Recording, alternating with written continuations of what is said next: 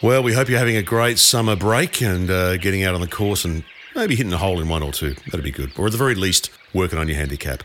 We just want to say thanks for making Talk Birdie to me the leading Australian golf podcast. We appreciate you spending some time with us each week. And we appreciate the great support from Ping. You can see your local golf pro for a Ping Club fitting and the Golf Clearance Outlet. Great deals going on right now on whatever you need. Nick O'Hearn and Mark Allen are back live on Tuesday, January 16. But over the last year or so, we got some great feedback on the Masterclasses. All the videos are on YouTube on our Talk Birdie to Me channel. Go and check them out. But we thought we'd pull out some of the most popular ones and have another listen.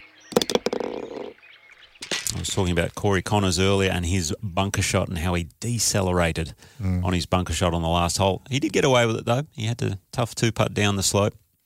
And at the National, John Lyris, he had a wonderful bunker shot on the last. Had to hole it to try and force a play off with Tom Power Horan. But the whole idea about the bunkers in this masterclass is acceleration. You were talking earlier, Mark, about acceleration that Brad Hughes loves to talk about in the golf swim, but in bunkers it's so important. Yep. Obviously, you need to set up correctly, a little wider stance, hands point at the belt buckle. Don't get the hands pointing forward or get any shaft length because we want to expose the bounce. Knees bend a little bit more.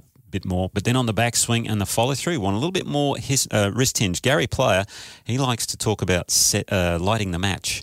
I don't know if you've ever heard that term. Through the ball. He's lighting the match. He's really accelerating good through the ball and then following through. I think most golfers out there that do play in your local courses tend to decelerate because they're worried about hitting the ball too far. Don't worry. The club, open the face up, expose the bounce, nice acceleration through the ball, follow through, and I guarantee you're going to hit much better bunker shots and the ball will get out and hopefully not go over the other side of the green. You might even get a little bit of spin with some acceleration. Indeed. Which is the amateur dream. Oh, yeah. Yeah, they dream about it. I'm going to post a video a little later on about how to do all that as well. Beautiful.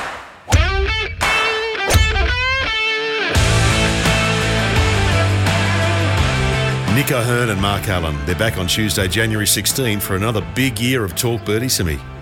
We'll see you then.